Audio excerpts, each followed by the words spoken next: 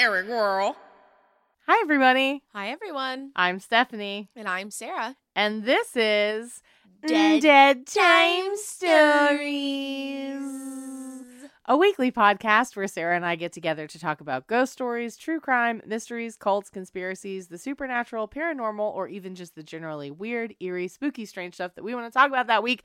Why is that, Sarah? Because it's our show And not yours. If it's your first time listening to the show, stop. Go back, start at episode 1. Seriously. Grumble thorped in my mouth a little Grumble bit. thumped in my Grumble lap. thumble. Grumble thump. Stop. Please go back. Go back. Go back to the beginning. Please. And welcome back. Welcome back. You know, those of you who started from the beginning and those of you who are returning now after having started from the beginning in the first place, or from starting from the beginning after we yelled at you at the beginning of this episode. We're thankful for you either way. We are. Welcome. We've been planning out. We planned out our next few recording sessions. We did. We're so on top of it. We're ready. We're so professional. You are excited. You're like, forget today's episode. You're excited about next week already. I am. I'm excited about this week. I'm sorry. I don't want to shortchange this week. This week is still good. It's good.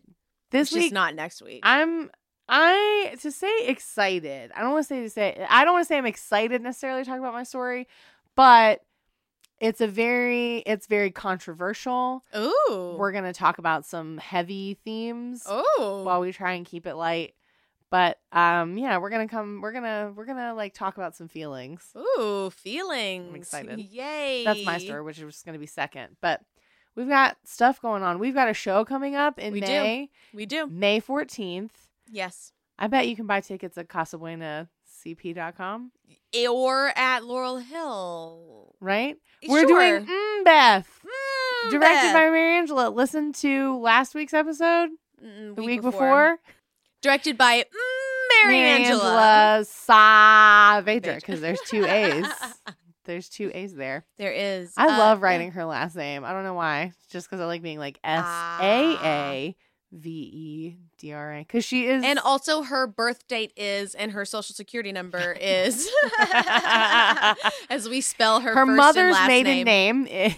where she went to high school, the first make and model of her car. But she is directing this show that we're going to be in. Yes. May 14th. Beth. West Laurel Hill Cemetery. Yes, West Laurel not Hill regular and Laurel Kenwood, Hill. correct. And yeah, it's like we did last year when we did a Shakespeare spoof in the cemetery. We're doing another one. And me and Sarah are going to be there. Tina is going to be there. Nina, who was in the previous show, is going to be there. Correct. It's going to be a good time. And other people. Josh Hawkins New is in people, it. Josh from Guesttoberfest. We love Josh Hawkins. We do. Can't wait to see him this evening at rehearsal. It'll be fun. Good times. It'll be good times. Yeah. What else is going on in your life, Sarah? Just life. Yeah, that's fair. That's about it. Yeah. The podcast, the show. Podcast, the show. Yeah. And life. Yeah. That's fair. How about you? Yeah, You have same. shows. You have other shows. Not right now. Oh, okay. I mean, I've got some gay bills booked, but that is being reworked right now, the gay bill schedule for the rest of the year. So I don't Gotcha. know what my dates are as of yet. I will be, I think anybody who listens to our show, I don't believe will be going to Snatcherella just based on this information. So it's not it's spoiler alert for y'all. Correct. I will be performing in Snatcherella on 420. I will be a backup dancer for the lovely Avery Goodname. Love it. So I know that I haven't had a rehearsal yet for it, but I know it's a Shrek number and that I will be one of the Duloc dancers. Love it. So, yeah. It's exciting. I'm Big excited, things on yeah. the horizon. Really big, life-changing things. That'll be Polly a Wondercracker. Duloc citizen? I'm making more candles. I'm hoping to launch my candle business by the end of May. I love it. I was like, yeah, there's tiny hobbies. We're gardening. We've got our garden plot. Right? I was like, there's tiny life things. What are your hobbies, listeners? I thought you were asking me. I was like, well, but that's it. Otherwise, I'm excited about the show.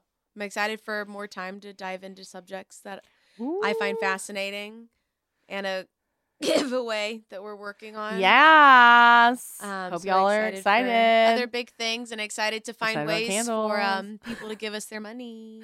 Ear. No, we appreciate everybody's support. Y'all have been so lovely amazing. and kind. It's been amazing. And of course, continue to support our show by subscribing to our Patreon. Please, by we're here. going We're still doing it. on our website and buying merch, or, just, I don't know, if you can just send money. You can. We'll take it. We'll take it. You can make a one-time donation on Patreon. It is possible. Yeah, I love that. It's great.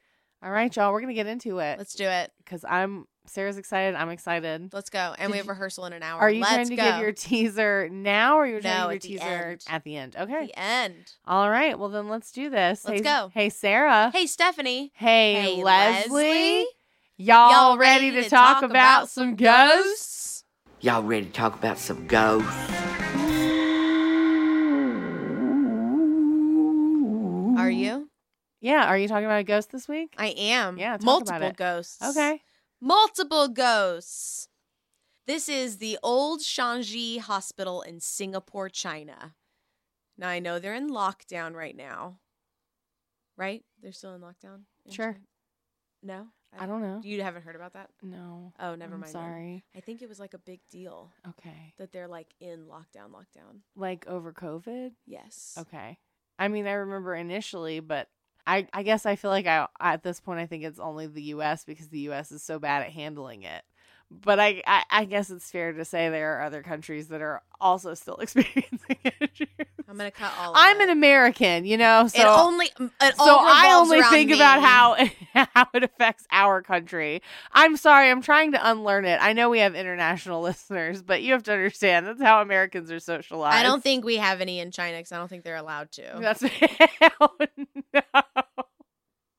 I mean, they're not even allowed Facebook, right? Isn't I that a don't thing? know. I don't know. I know that I saw on Reddit people in Singapore in lockdown and then going out onto their roofs and then drones showing up and being like, get back inside. Oh my God.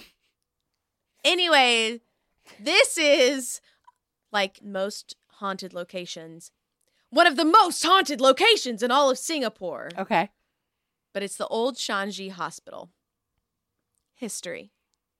The hospital was built in 1935 to serve the British Royal Air Force, during which time it was known as the RAF Hospital. Sure, fun. The British withdrew upon the outbreak of war in the Pacific and the Japanese occupation of Singapore in 1942. During this time, Japan used the hospital as a prison camp for British soldiers and their allies, as well as anyone considered to be anti-Japanese. So it became a holding cell for prisoners of war, Sure. basically. Not a good place to be, as I'm sure you can imagine. So we're getting the trauma imprint on the location. The hospital was also thought to be a base for the Japanese secret police, or Kempeitai, probably butchering how to say that. They held jurisdiction over occupied territories and prisoners of war. The Kempeitai had a reputation for ruthlessness, and many believed that prisoners held in the hospital grounds were often tortured to death.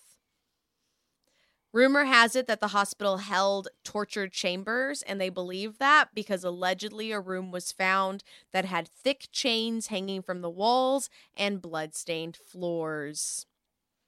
Yeah, it did. Yay. Just like In Grumblethorpe. Fact, oof. Grumblethorpe had a blood-stained floor. This says blood-stained floors. Multiple. Gotcha. Yes, with a Z. In fact, some stories claim that the Kempeitai would impale the severed heads of executed prisoners on iron stakes outside of public buildings during their occupation of the hospital. Not good. Lots of people died. Lots of people died in vicious ways. It's not even fully documented because it was the bad guys. Finally, in 1997, the site was closed down entirely. Services were transferred to a nearby hospital, which became the new Shanji General Hospital, and the old Shanji Hospital slipped into abandonment. In 2006, the site was put up for lease. A company purchased the property in hopes of converting the grounds into a luxury resort, because I guess. Plans soon fell through, however, surprise, surprise, because everyone wants to stay at a luxury resort haunted by the ghosts of prisoners of war. That sounds like a recipe for a rip-roaring Good time. Yeah. Just a great time. And all-inclusive, too. All-inclusive of ghosts. Today, the building is defunct and abandoned. The only things that remain are remnants of the past, unhoused people that once sought shelter there, and of course, evidence of satanic rituals because it's an abandoned building. So obviously, people came and held satanic rituals in the abandoned hospital. That's where you because go. That's where you do That's it. where you go. Do I your don't know if you seances. haven't read the Witchcraft Handbook, but it's like step 1. Find an abandoned prison or hospital. I was gonna say prison, hospital. The best one you can get is insane asylum or like sanitarium. That's very true. Right? But But, they usually one like of- to bulldoze those. And the old timey ones were all of those things in one. Exactly. So, of course, satanic rituals. And of course, today it is home to a shit ton of ghosts. Yeah. The hospital and its ghostly reputation was even used as the set for a 2010 mockumentary called Haunted Shanji. So the production crew came in and filmed in the old hospital. Okay. And so, of course, they claim to have a shit ton of experiences. But this mockumentary is like found footage of people who went into the hospital and got lost in the tunnels that are apparently underground. So you say mockumentary, but mockumentary makes me think comedy style. Is it supposed to be funny or is it supposed to be like a found footage, like horror movie? I think it's supposed to be a found footage horror movie. Okay. I don't know if it's funnier. I'm sure if I watched it, I would probably find it funny, but I don't think it's supposed to be funny. Apparently, you can find it on Amazon Prime. So if anyone wants to go give it a shot. However, apparently some of the filmmakers had such a harrowing experience that they swore to never come back, and they also claimed to have even caught a shadow figure on camera that while they were filming, and they left it in the final film. Yeah, they did. Apparently. Why wouldn't they? I mean, yeah, of course. You don't even have to pay them. Like, you don't even have to credit that That right. I shadow was like, figure that if you don't ghost want was to. uncredited. Uncredited, not getting royalties. Screaming woman ghost as herself. As herself, don't ask for any information. She's not represented. She's not working again. Speaking of Screaming Woman number Introducing one. Screaming Woman in memory of Screaming Woman. No, it's Screaming Woman in memory of woman. But, now she's In screaming. memoriam. Ghosts. One spirit who was allegedly caught on camera is the ghost of a nurse. And I'm going to try to show you the footage, but I could not find the exact one that I found earlier. So it's like other bullshit and then the snippet of the footage. But anyways, apparently they caught footage of a nurse walking through the corridor, and they're looking from a different building into that building, and it's a hallway that there's windows all on one side, and they capture the shadow figure of what could be interpreted as a nurse holding a child walking down the corridor. Okay. The story goes behind the nurse that in the 1940s, a wounded soldier died on this nurse's watch. Whether he died by her negligence or he died from his wounds is unknown. What is known is that the nurse was blamed for his death, and the soldier's family came and enacted their revenge by brutally killing her. Yeah, they fucking did. Oh, jeez. So the video circulated online of what appears to be the apparition of a nurse carrying a baby seen through the windows of the hospital. Could this be the nurse that met her demise at the hands of the family of her wounded patient? So I'll hand you this. You can hit play. Can't see the lady. You see it? I mean, I see that there's something circled. Okay. Yeah. Now I saw it move. Right? I mean, it's And circling her again. it's semi-clear. It's interesting. I just don't know if I would swear that that's a ghost. We'll post it online. We'll see what you think if I can get the video to work. Anyway, that was something that was caught. Visitors to the grounds also report hearing disembodied screaming. Screaming ghost number one. Always. In memory of woman. Seeing strange shadow people both in the day and the night, which the nurse video happens during the day. Some also claim to have seen the bloody apparitions of soldiers walking the halls. while others have reported the presence of a young boy who simply sits and stares. I don't like that. And perhaps the scariest ghost of all, a crawling ghost baby. I don't like right? that. I don't like that. Right? A regular baby is scary enough. I don't need a ghost baby crawling after me. A ghost baby? No. No, thank you. What do they even eat? Do they drink water? What happens? That just makes me think of, like, I feel like it was on True Blood, but something that I've seen where there was like, oh, it might have been What We Do in the Shadows, where there was like a vampire baby. Where you're like, who turns a baby into a vampire? Yes, it's from the show because yes. But we just recently finished watching this series. Yeah, I was like, it's been a while. He's like, yes, I turned that baby. Because I feel like on True Blood there was one that was like a toddler, but it was old enough to talk. But I was like, it must have been What We Do in the Shadows. There was one where I was like, no, it was a baby. Like it was a literal baby who was a vampire. Yes. We were like, why? So funny. That's what that makes me think of. But this isn't a vampire baby. This is a ghost baby. Ugh. Numerous paranormal investigators report entering the old Shanji hospital only to have one member disappear.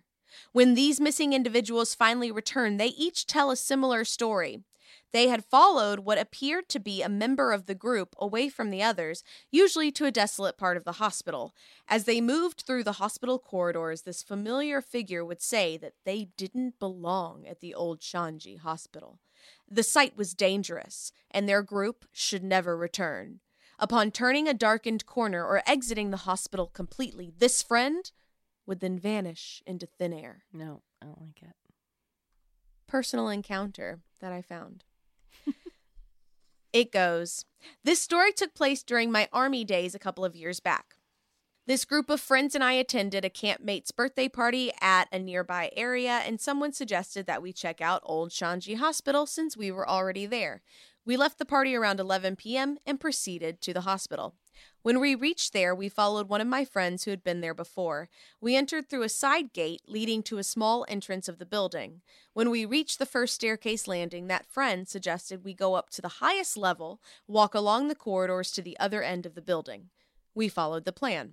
While we were walking along the corridors, many of us strayed into some of the rooms to peek at its decay, because it's completely abandoned. Thus, we did not exactly walk in an orderly manner with people falling behind or overtaking me constantly. There were about 17 or 18 of us, and some friends had brought their girlfriends along, and I don't really remember who was around me. When you're nervous and scared, you don't really pay attention to those details. Eventually, we reached the end of the corridor, and I heard my friend's instruction to take the stairs to the first floor. Those in the front started to descend the stairs, and I followed suit.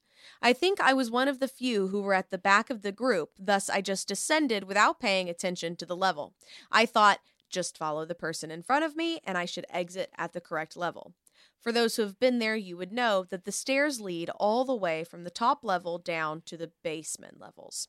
I just continued going down, level after level, and between each level, you had to go down 2 flights of stairs. After descending the first, you made a U-turn and descended another before reaching the next level. I saw someone in front of me in a white t-shirt going down the stairs, so I followed. As I descended the first flight of stairs and was about to U-turn to go down the next, my friends called out to me. I looked up and saw all of them standing at the top. I turned to look at which level I was going, and it clearly said B1 for the basement. "Where are you going?" asked one of my friends. I didn't say anything, and I just climbed up the stairs to meet with them before exiting the building. I didn't mention anything about it, as everyone always said, if you were to encounter something strange or supernatural, do not talk about it immediately at the location. Just act like you don't know anything. So the question still plagues me till today. Who was the person I was following down to the basement? I don't like that. Who was it? I don't like it. Who was it? Next paranormal experience. Personal. This one was titled, Don't Regret It. Regret. To me, and it also got me because this is the first line of the paragraph of the story. To me, having to urine in my school skirt is not going to happen. My friends and I encountered a terrible experience, which completely changed my mind. What? Is this just translated weirdly? Yes. Okay. But it basically is like, I would never think that I would pee my myself pants until I had a did. situation that made me pee my pants. Because I was so scared from the ghosts. You're in my school skirt. You're in my school skirt. I gotta stop. Okay. School was functioning as per normal. My best friend had been quiet for the whole day, but after much persuasion from me, she finally spoke up, or instead she broke up. It's translated weird. She finally spoke up, obviously distraught. She told me that she had gone to visit with some other girlfriends the old Shanji Hospital, in all caps. It was an old hospital that had been abandoned for so many years. She told me that she doesn't want to ever enter that horrid place again. And I asked her why, but she continued giving me the same answer. I then decided to ask my other friends to take me there, where they'd been the other day, as they said they were going there again today. Of course, I was not prepared for anything. I remembered there were 16 of us, so we were walking in pairs. My friend, who had had the bad experience, did not come along, and I didn't want anything to happen to her again, so I paired up with another girl. We'll call her Elle. Once I entered the gate, I felt the creeps, but I didn't show it.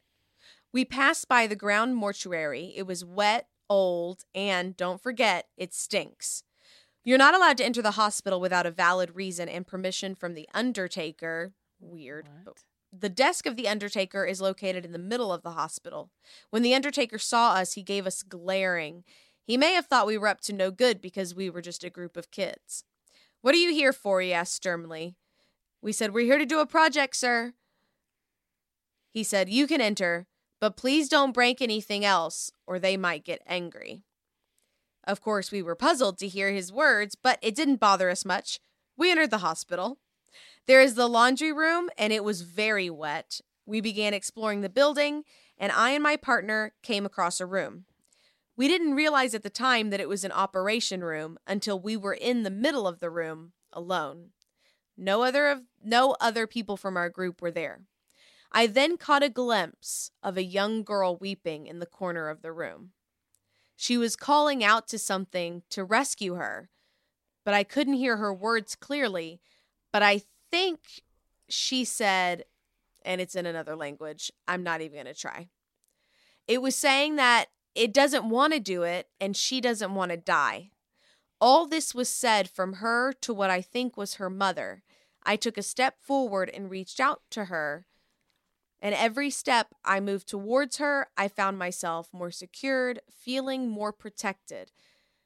My friend that I was with kept saying, "Are you out of your mind? Let's get out of here." But I didn't reply. The nearer that I got to that little girl, the more I felt secure, the more I felt sleepy, and the more I felt dreamy. That's not. Out of the blue, the girl ran up to me and hugged me as if I was her long-lost sister. I don't like it. I was in shock by her behavior. She then told me that she was forced to go for an appendix transplant by her stepmother, and her stepmother knew that there was nothing wrong with her, but insisted on her undergoing the surgery. Her stepmother wanted to inherit her insurance money and wanted her to be killed desperately. She begged me to believe her, and of course I believed her. It happened right in front of my eyes, and not to forget the friend that was there, Elle. The little girl then turned around, made her way back to the corner where I saw her before. She gave me and Elle a satisfied smile, and she crouched down and disappeared. We both went home with a mixed feeling. We were happy that the little girl was satisfied, but we were also scared because we spoke to a spirit. The next day in school, my original friend asked me if I had seen any little girl in the operating theater. I just told her that the little girl is happy now, and that she just needed someone kind enough to play with her and listen to her. Whatever she tells you, please believe it, because you don't know what's going to happen to you if you doubt her.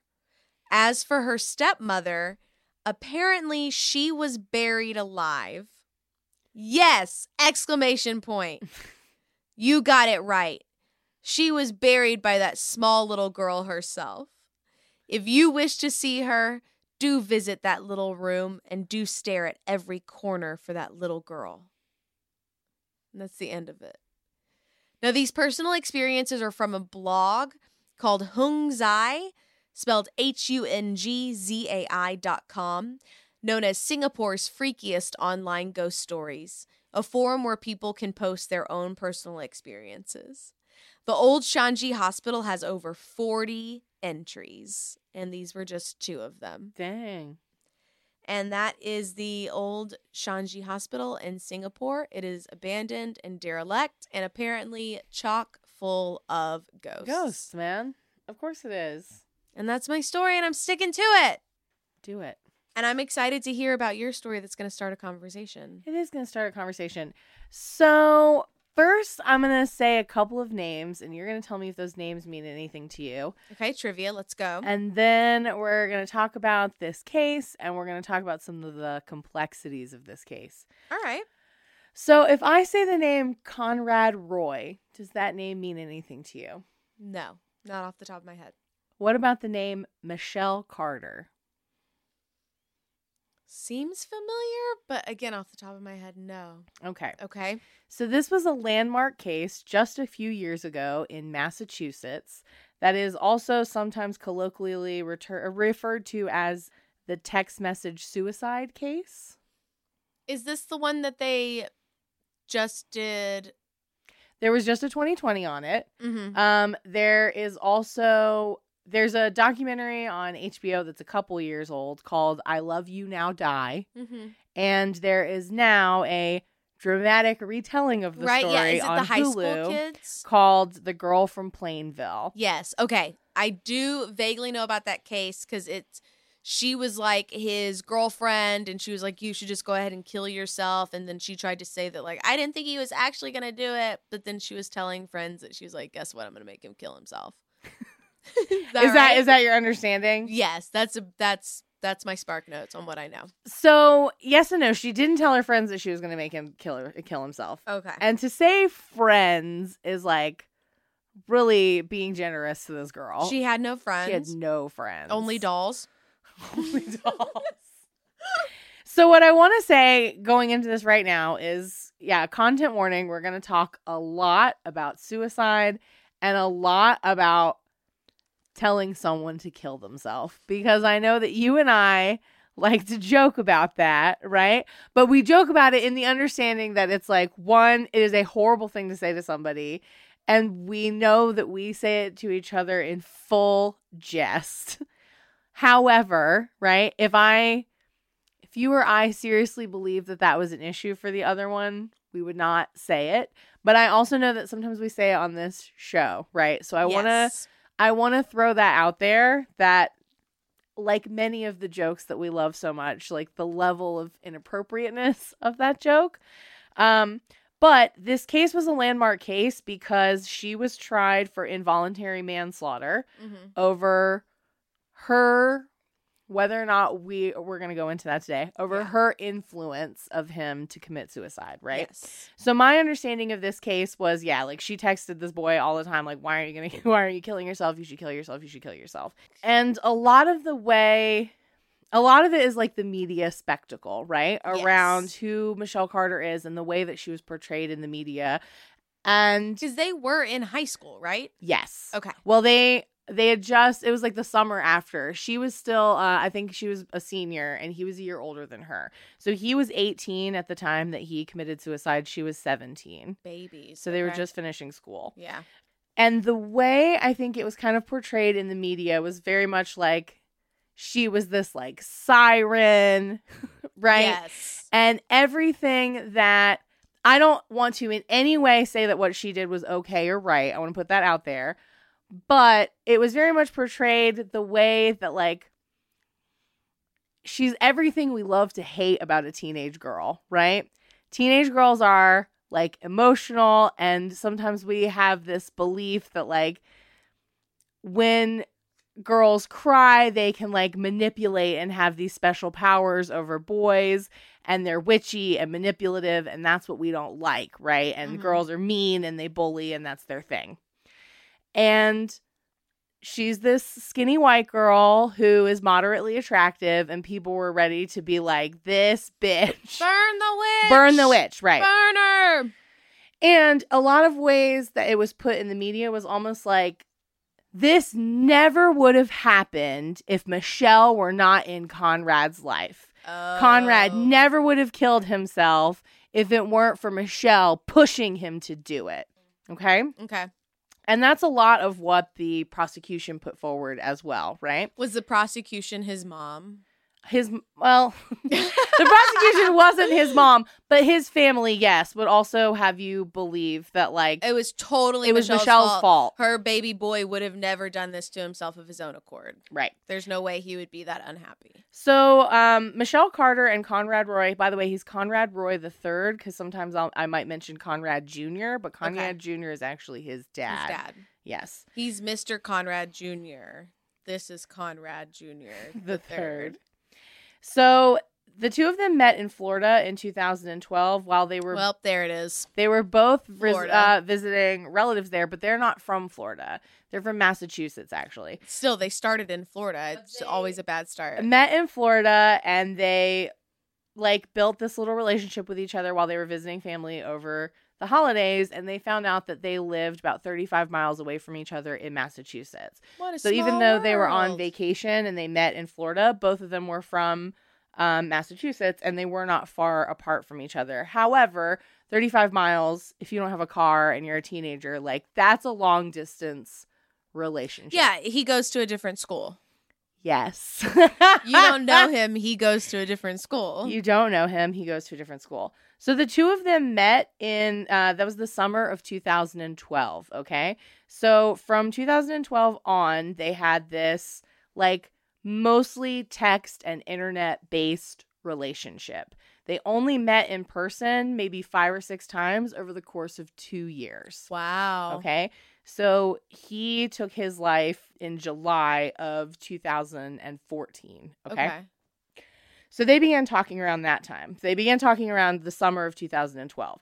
So they had this, like, on and off again, boyfriend, girlfriend, like, texting relationship, but they're texting all the time. They're instant messaging. Of course. They're talking to each other on the internet.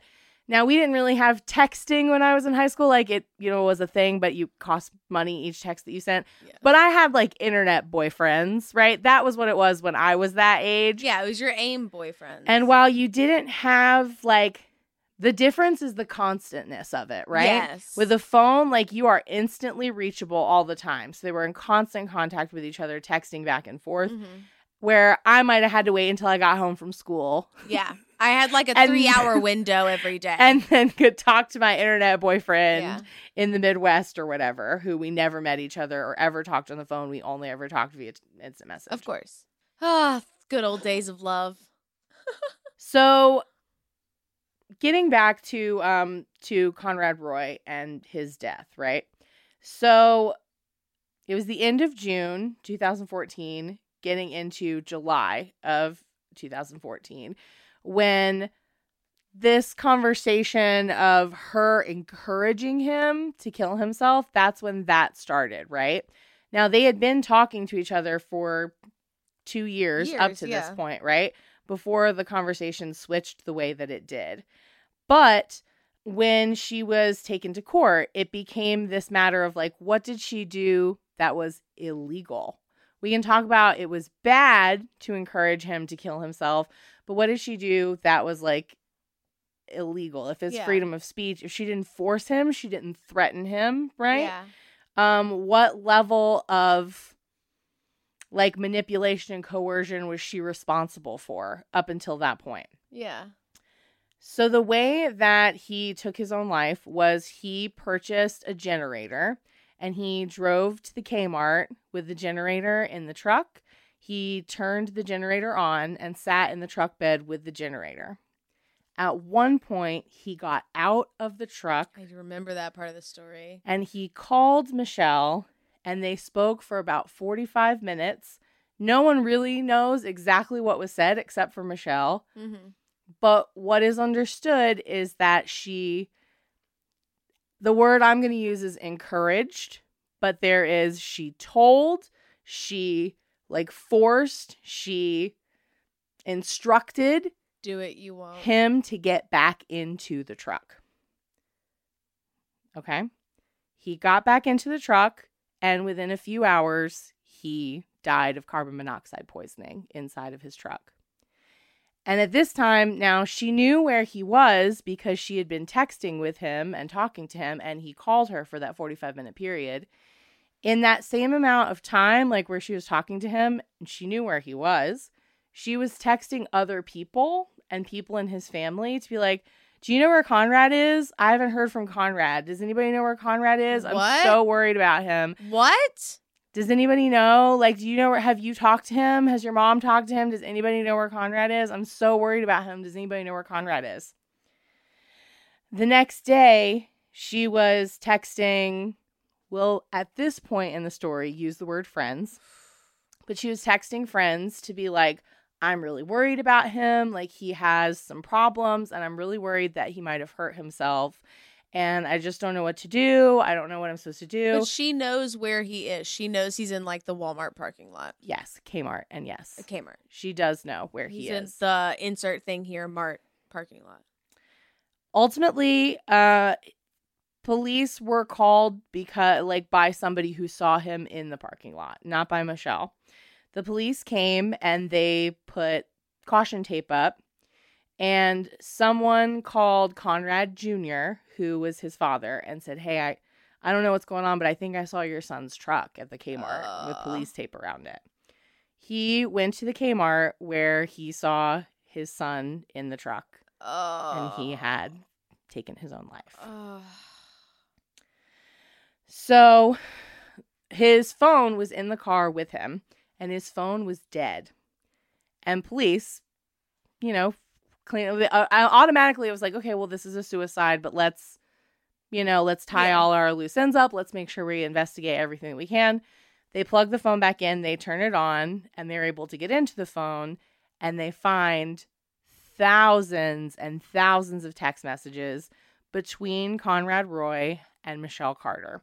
And the more recent, the last 2 weeks, she is encouraging him to take his own life. And this was mostly what the prosecution focused on, right?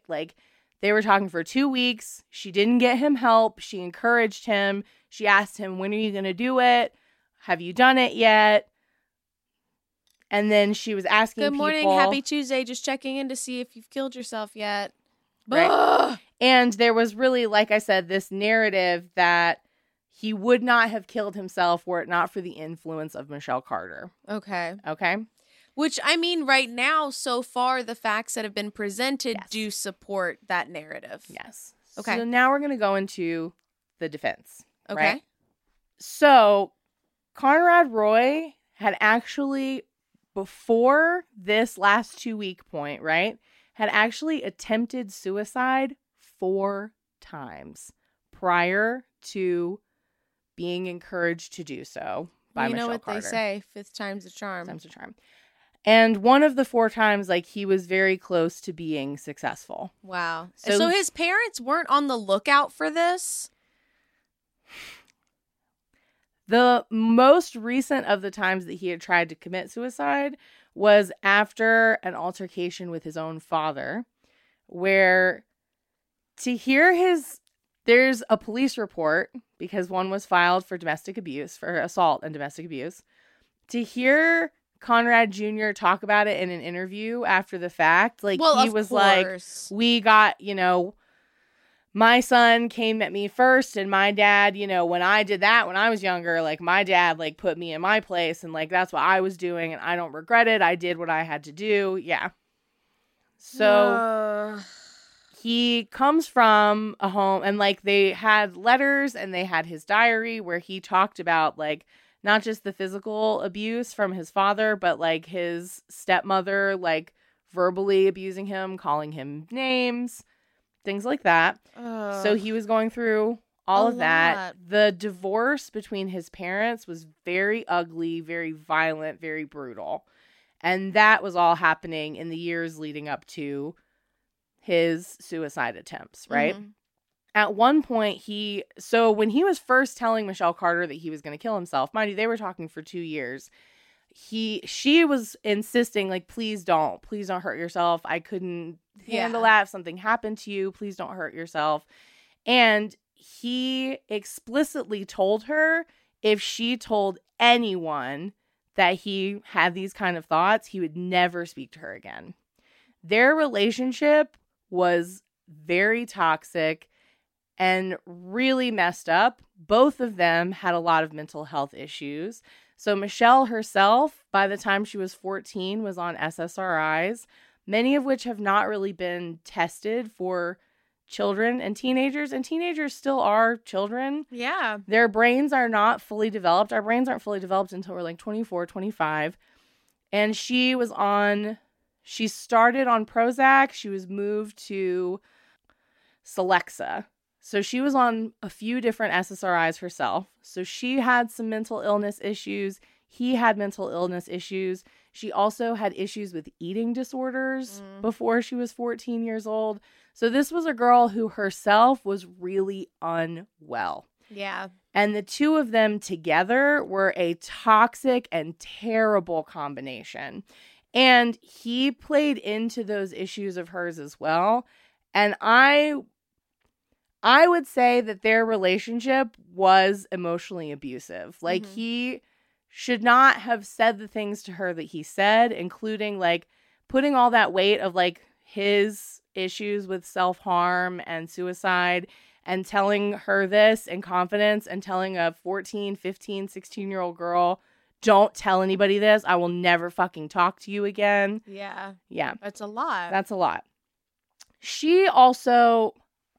Their relationship and the two of them, this is me, speculating. I'm not a professional. But their relationship to the two of them, they were in two different relationships, right?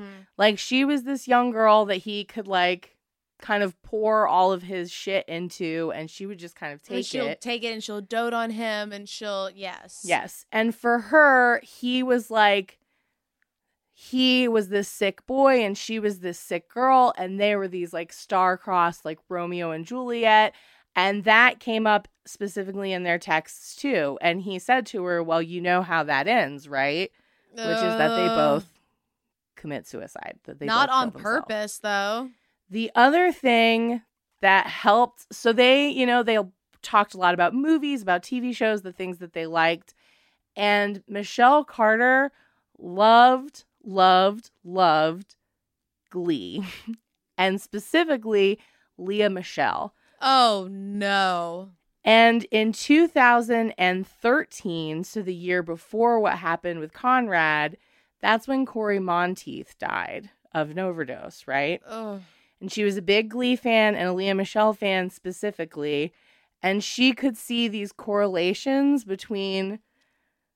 Now, mind you, like, the characters of Rachel Berry and Finn, which were on Glee, and they were played by these actors, Lea Michele and Cory Monteith, who dated in real life.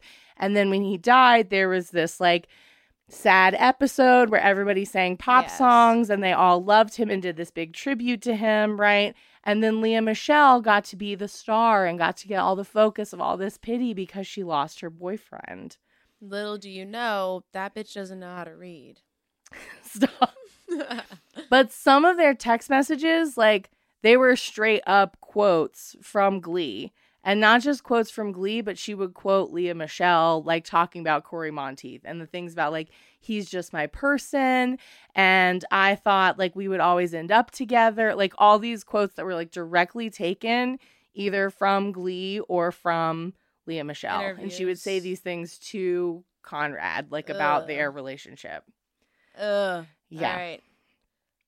So, finally, within the last 2 weeks of his life, right, is when she started to talk about it differently. And this was his death was almost a year to the day after Cory Monteith's death. Stop. Yes.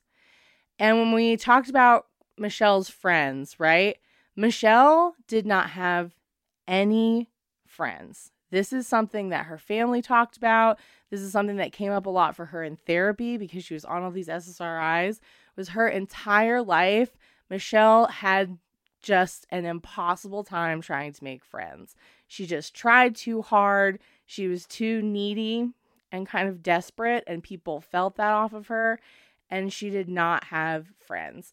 Now, this is a girl who was an athlete. Like, she played basketball, she played softball, I think she cheered, like, she played soccer, and adults would always say that she was this really sweet, caring girl who was always trying to help people, and, like, she just wanted to do what was best and, like, help people out all the time.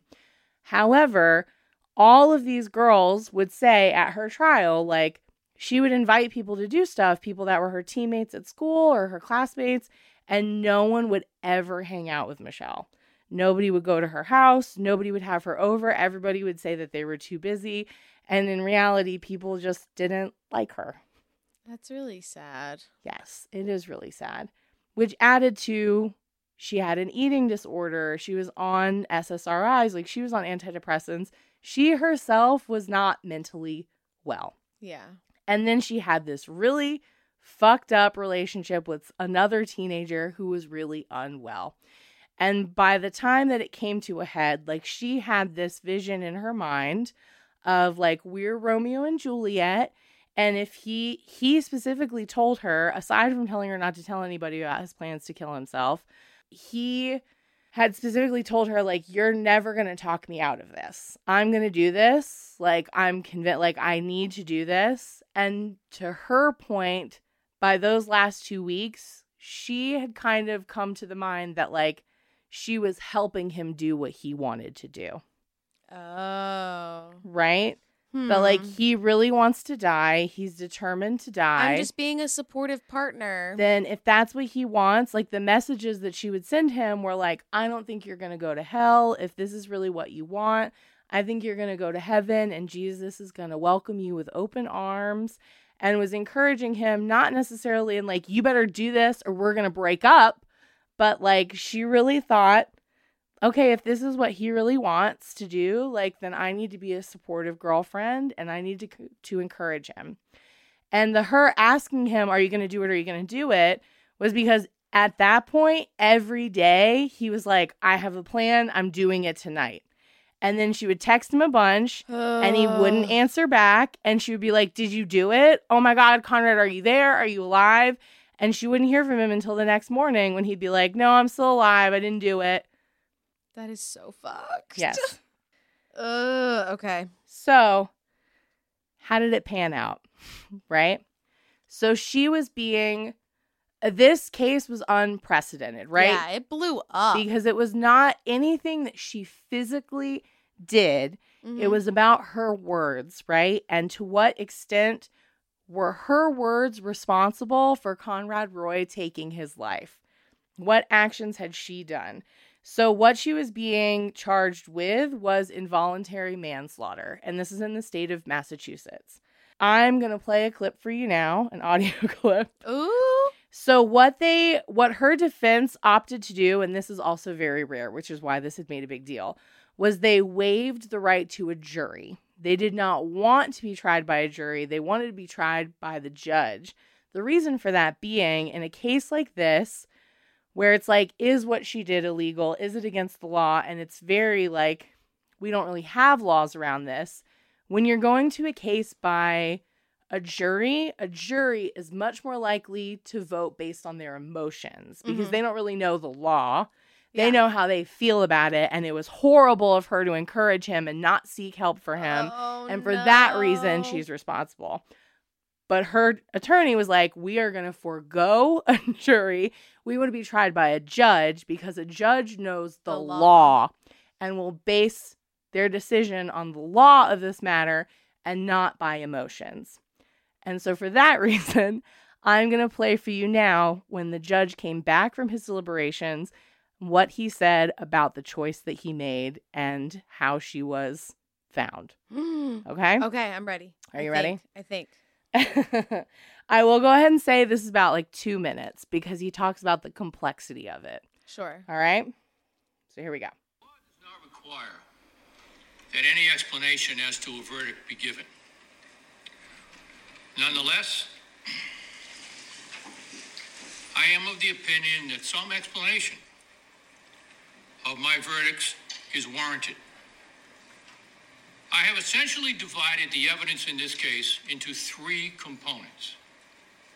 The first component comprises roughly the period of June 29th, 2014, through the ending of the text messages between Ms. Carter and Mr. Roy on or about July 12th, 2014. The second period commences immediately thereafter through July 13th, 2014. This court first finds that the Commonwealth has proven beyond a reasonable doubt that the actions taken by Ms. Carter as to the period from June 30th to July 12th constituted wanton and reckless conduct by her and serious disregard of the well-being of Mr. Roy.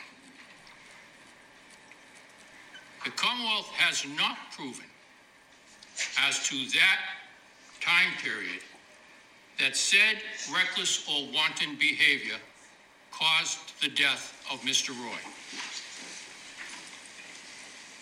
Mr. Roy was struggling with his issues and took significant actions of his own. He secured the generator. He secured the water pump. He researched how to fix the generator.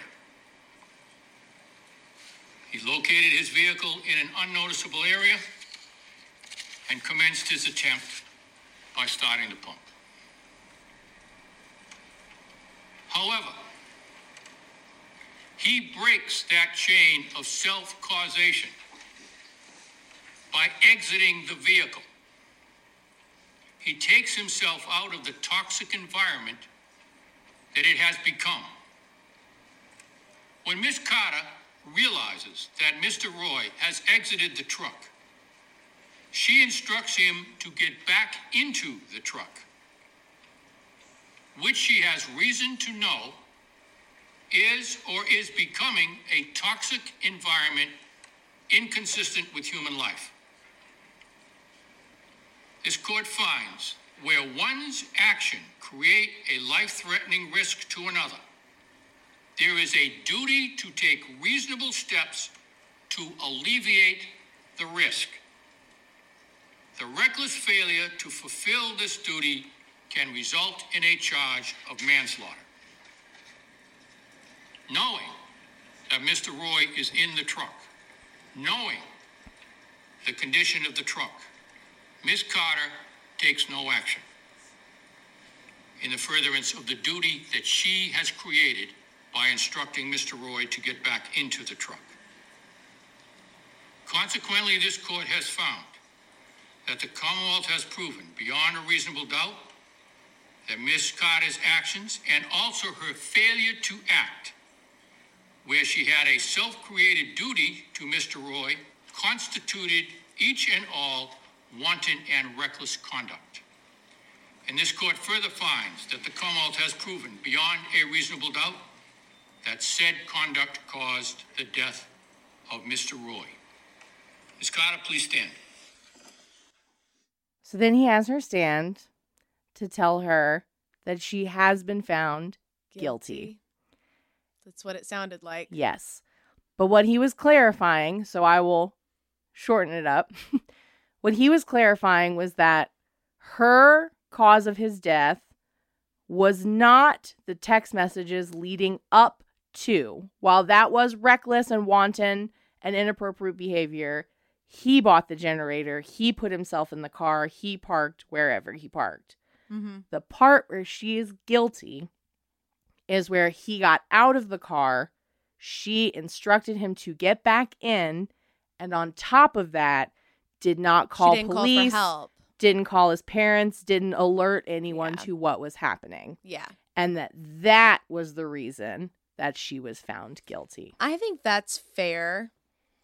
She knew, I was like, I understand the logistics behind that thought process of, he did all of this on his own, but the second that she was like, you're in that Walmart parking lot and you're trying to kill yourself, like, you got to tell. Because then she went and texted his family, where is he? Where is he? Where Do you know is where he? he is? Where is he? That makes me think that she knew that she should have told someone. Sure. And she knew that by not telling someone, she was doing the wrong thing. So then after that, after he had died, remember I said, that she was texting people. And after it came out that he was dead, those same girls that she would be like, I'm just so sad. Like, can we hang out? And they Was would that be like, also her? huh? Was she texting herself as pretending to be someone else? And she was like, look at these text messages. But those same girls were like, yeah, like, I feel bad for Michelle. Like, we should hang out. Like, we should make time for her. And she was getting that attention that she wanted all along. And she also, there was like this baseball event that she threw. Now, remember I said they lived like 35 miles apart. And she was throwing this event in her town, not in Conrad's town. And his friends were like, why are you holding it there? Like, all of Conrad's friends and family are here 35 miles away in this town. Like, why aren't you throwing that here? And she's like, well, I don't live there. Like, I'm throwing it here so all of my friends and family can come. But it's this event that's like in honor of Conrad. Girl, bad move. Bad move. Now, her PR team is fired. I don't want to say that she got what she wanted, right? Like, she got way more attention than she ever could have possibly wanted or asked for. And one of the things that really bothered me watching her, like, coming out of the court, is not her. All these people, right? All these people have opinions. A lot of people were divided about whether or not she should be found guilty, right? And some of these people who are like, you know, she's guilty, her biggest critics, whatever, were outside of the courthouse yelling at her, kill yourself. Kill yourself. Now, here's my thing about that. That's not okay. If they think that she's guilty because she told him to kill himself, then if she killed herself, how culpable are those people? Yeah. First and foremost. That's dumb. Yes. That's so dumb. It makes me so angry. I'm just like, I can understand being like, she's a heinous bitch, whatever. I don't agree with that. I think it's a very complex case. However, if you're like, you should kill yourself because you're guilty. Well, guess what, bitch? If she did, then you're guilty because you told her to kill herself. You just did the same thing. But if you do it, is it your First Amendment rights because it was just talk because you didn't do anything? You just said that? Yeah. So she was sentenced to 2.5 years in prison. And her defense was immediately trying for appeal. And they pushed to have her sentence pushed back until after they could appeal. Which they tried. Their appeal failed, and she still went to prison. Yeah. Even though she was sentenced to 2.5 years, that was later reduced to 15 months, and she was let out on good behavior, and she is currently serving probation. She has never talked to the media. She's never done any interviews. Her family has never done any interviews. The Roys have talked to everyone to tell everyone about the horrible things that this girl did to their son.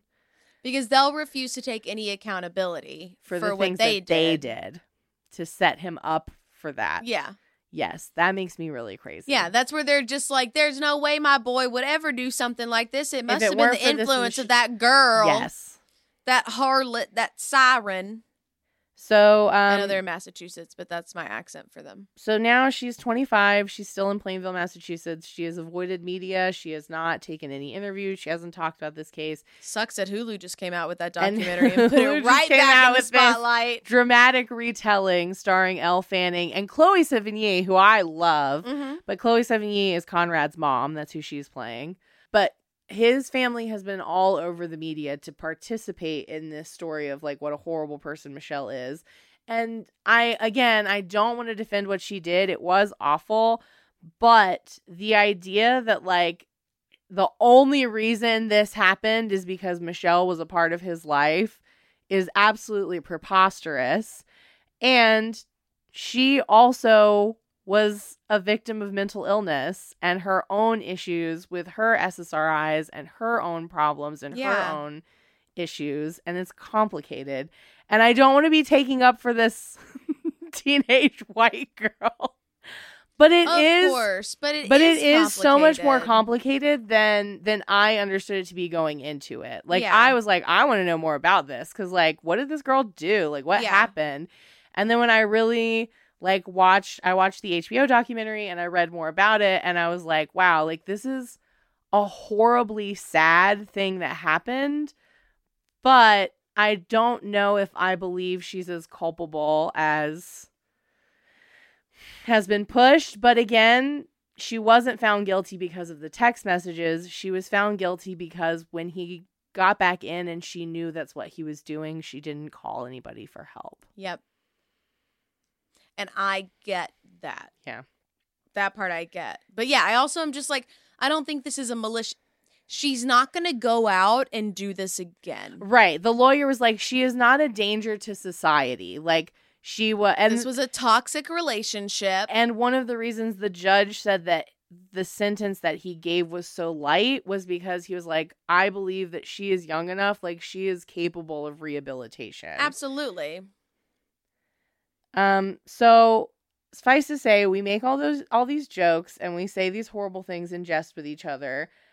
But if you are very seriously a person who has considered or thinks about suicide, I would like to put it out there that please don't. The National Suicide Prevention Hotline is 1-800-273-8255. It is a 24/7 lifeline. And I heard this one time, and I hate this quote. I hate it so much, but I'm still going to put it out there. Because this isn't true for people who are... I'm not a doctor, and I'm not going to say when assisted suicide is and isn't okay, and which diseases it's okay to kill yourself with, and which ones it's not. But I will put it out there that in this situation with a teen who is struggling like this, that suicide is a permanent solution to a temporary problem. Yes. And I would hope that anyone in that situation seeks help. Do not trauma dump on just a friend and confide in them and don't tell anybody else. Please seek help. You matter. And that's it. Absolutely. And that is the story of Conrad Roy III and Michelle Carter. Wow. Conrad Roy III and his shitty parents. And I have not watched The Girl from Plainview yet, but I will now. But that's on Hulu. Really? Yeah. Yeah. I've been seeing a lot of stuff about it, but I haven't watched it. It wasn't necessarily on my radar. And we've talked about this before too. We always prefer the documentaries over the dramatic retellings. Yeah, it's just not as good. It's just not as good. But I watched the documentaries, and now I'm just like, I'm curious to see this take on the story. Like, I'm curious to see how they approach it or how they spin it. Yeah, absolutely. I get that. Yeah, I mean, tell us what you think. I mean, this is a very complex case. It's a very complex case. There's a lot to it. I would love, love, love to hear people's opinions on it. Absolutely. Please, drop please. us a line. So drop us a line. comment. Hit us up on Instagram. Email us at deadtimestories@gmail.com. And of course, you can support us on Patreon. You can buy merch from our website. Or the best way that you can do it that costs absolutely no money is by leaving us a 5-star review on Apple Podcasts or Spotify or the Google Play Store, wherever you listen to our podcast. Yes, it's greatly, greatly appreciated. And that's it, y'all. I'm Stephanie. I'm Sarah, and I'll say make sure you tune in next week because, Stephanie, I got something big for you, and I've got 3 words for it. Not 3 words, 3 phrases, and that is talk radio, write-in candidate, and goat testicles. And I'm going to leave it at that. Okay.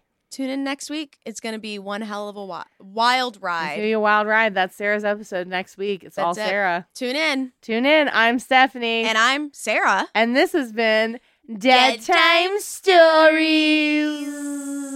Thank you for listening. Thank you. Dead Time Stories is hosted by Sarah Heddens and Stephanie C. Kernison. Music and editing by Eric Gershnow. Artwork by Rennie Slackman.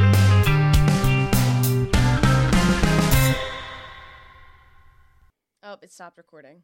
You better stop. You better stop playing.